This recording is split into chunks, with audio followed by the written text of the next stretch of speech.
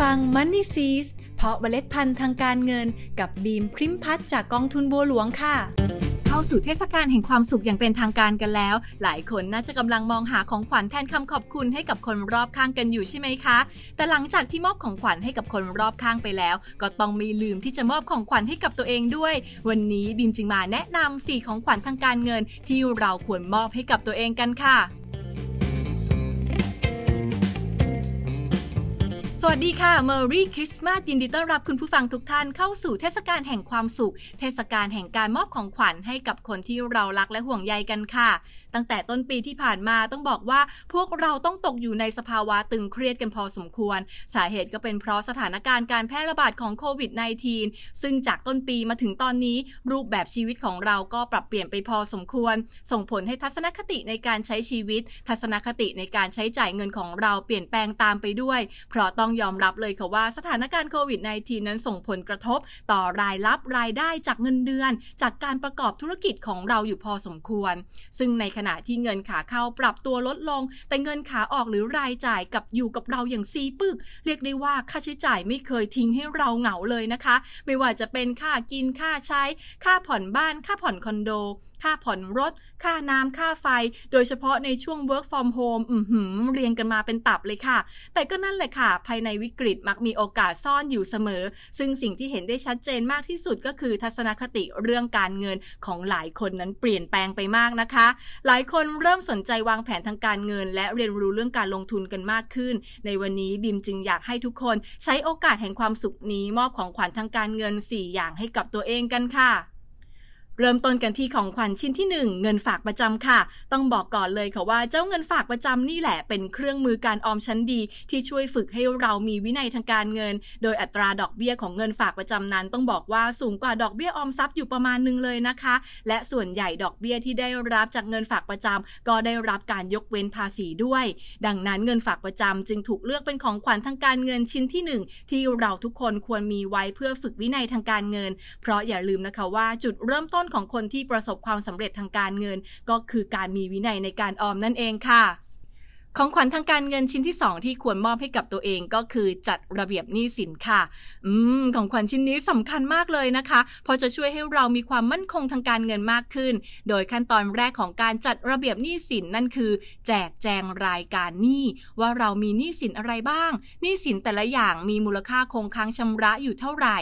จากนั้นก็ทำการจัดหมวดหมู่หนี้ว่าเป็นหนี้สินจากสินทรัพย์จำเป็นหรือเป็นหนี้สินที่เกิดจากการบริโภคทั่วไปและทำการเรียงลำดับมูลค่าหนี้จากมากไปน้อยโดยเลือกชำระหนี้สินที่มีมูลค่าน้อยๆหรือเร่งปิดยอดหนี้น้อยๆไปก่อนนะคะเพื่อเป็นการลดรายการหนี้สินค่ะโดยบิมขอยกตัวอย่างให้เห็นภาพดังนี้นะคะสมมุติว่าบิมมีหนี้ก็แจกแจงรายการหนี้ออกมาพบว่ามีหนี้บ้านหนี้รถหนี้ผ่อนมือถืออีก6เดือนและมีหนี้บัตรเครดิตอีก2ใบรวมทั้งหมดก็มี5รายการนะคะคือบ้านรถมือถือและบัตรเครดิตอีก2ใบจากนั้นก็ทำการจัดหมวดหมู่พบว่ามีหนี้สินที่เป็นสินทรัพย์จำเป็นนะคะ3รายการก็คือบ้านรถมือถือและหนี้สินที่เกิดจากการบริโภคทั่วไป2รายการก็คือบัตรเครดิต2ใบ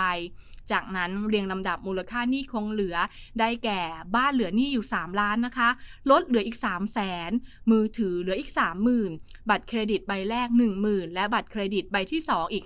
5,000 ดังนั้นถ้าปลายปีนี้พอมีเงินเหลือจากการออมหรือโชคดีได้รับเงินโบนัสติดไม้ติดมือนิดๆหน่อยๆก็ขอแนะนำให้เลือกปิดยอดหนี้บัตรเครดิตทั้ง2ใบเพื่อตัดรายการหนี้ไป2รายการค่ะคงเหลือเฉพาะรายการหนี้ที่เกิดจากสินทรัพย์ที่จำเป็นและปีหน้าฟ้าใหม่ก็พยายามควบคุมการใช้จ่ายของตัวเองให้ได้เพื่อให้เกิดความมั่นคงทางการเงินและพร้อมรับกับเหตุการณ์ไม่คาดฝันในอนาคตค่ะ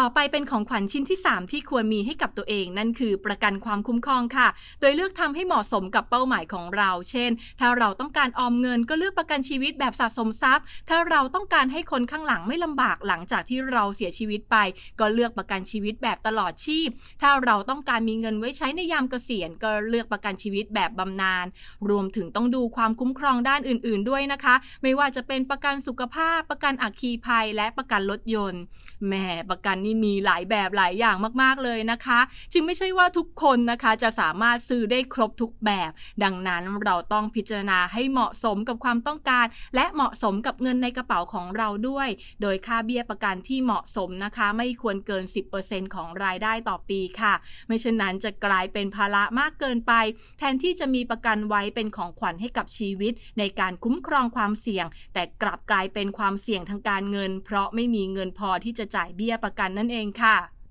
มาถึงของขวัญชิ้นสุดท้ายที่ทุกคนควรมีให้กับตัวเองนั่นคือกองทุนรวมค่ะแหมที่แนะนำกองทุนรวมเนี่ยไม่ได้จะอวยผลิตภัณฑ์การลงทุนของตัวเองหรอกนะคะแต่เป็นเพราะกองทุนรวมเป็นเครื่องมือการลงทุนที่ง่ายใช้เงินลงทุนเริ่มต้นไม่มากมีนโยบายลงทุนให้เลือกหลากหลายและมีผู้จัดการกองทุนที่มีประสบการณ์ลงทุนช่วยบริหารจัดการให้อีกทั้งกำไรส่วนเกินทุนที่ได้รับหรือที่เราเรียกกันว่า capital gain ก็ไม่ต้องเสียภาษีสำหรับบุคคลธรรมดาด้วยนะคะโดยจุดที่น่าสนใจที่สุดของกองทุนรวมสำหรับวัยทำงานอย่างพวกเราก็คือกองทุนรวมมีทั้งกองทุนรวมเพื่อการลงทุนทั่วไปผู้ภาษาบ้านๆก็คือลงทุนเพื่อหาโอกาสในการรับผลตอบแทนหรือกำไรและก็มีกองทุนรวมเพื่อการลดหย่อนภาษีด้วยนั่นก็คือกองทุนรวมเพื่อการออม SSF และกองทุนรวมเพื่อการเลี้ยงชีพ RMF ค่ะโดยการลงทุนในกองทุนลดหย่อนภาษีนับว่าเป็นของขวัญชิ้นพิเศษจริงๆค่ะเพราะได้ทั้งลงทุนตามเป้าหมายและได้ลดหย่อนภาษีหรือได้เงินคืนภาษีมาด้วยนะคะโดยเงินคืนภาษีตรงนี้นะคะหลายคนสามารถนำมาลงทุนต่อหรือนำไปใช้จ่ายตามความจำเป็นและเมื่อกองทุน SSF หรือ RMF ครบกำหนดก็สามารถขายคืนได้โดยที่กำไรส่วนเกินทุนหรือ Capital Gain จะได้รับการยกเว้นภาษีบุคคลธรรมดาค่ะและนี่ก็คือ4ของขวัญทางการเงินที่อยากให้พวกเราทุกคนมีไว้ในช่วงเทศกาลแห่งความสุขนี้นะคะบิมขออวยพรให้ทุกคนมีความสุขแข็งแรงและอย่าลืมค่ะว่าสุขใดไม่เท่าล้วงเป๋าแล้วมีตังค์นะคะแล้วกลับมาพบกับ Money Seeds เพราะเมล็ดพันธุ์ทางการเงินกับบีมพริมพัฒน์จากกองทุนบัวหลวงขอให้เมล็ดพันธุ์การเงินของคุณเติบโตอย่างสวยงามและยั่งยืนค่ะ